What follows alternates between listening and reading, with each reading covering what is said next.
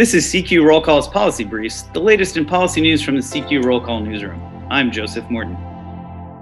The House Appropriations Committee announced this week that Representative Chellie Pingree will be taking over the subcommittee responsible for Interior and Environment. In an interview, the Maine Democrat says she understands the urgency of seizing this opportunity.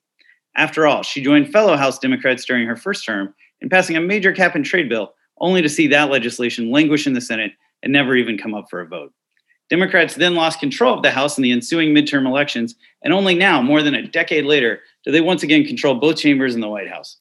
I think that's imprinted on Democrats' minds, Pingree told me. You could only have 2 years to do some things that you think are critically important. As for her priorities this Congress, Pingree cited the pandemic challenges facing the country's arts venues as well as Indian health and education. But one of the biggest issues dominating conversations on Capitol Hill this session will be climate change and related environmental action. While many advocates would love to see a sweeping climate package reach President Joe Biden's desk, the chances of that happening look an awful lot like Democrats' House and Senate majorities, slim. That means much of the focus will be on the appropriations process and administrative actions. Pingree will be in a position to influence both, in charge of the subcommittee responsible for crafting budgets of the EPA, the Interior Department, and other related agencies. She says she'll be looking to fix much of what the Trump administration broke, with important government agencies seeing many talented staff members depart in recent years. We were sort of on a good track when Obama left office, and now we just have to scramble to put it all back together, Pingree said. Breaking proposals down into smaller pieces could help produce more bipartisan cooperation, Pingree said.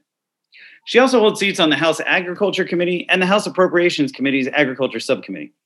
In that role, Pingree has advocated enlisting farmers as partners in fighting climate change rather than simply targets of regulation. For example, she's sponsored legislation aimed at getting U.S. agriculture to net zero greenhouse gas emissions by 2040 through research, better farming techniques, and reduced food waste.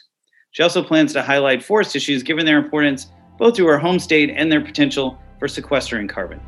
When you've got an administration that's focused on climate change, we're going to really have to focus on the health of our forests, Pingree said.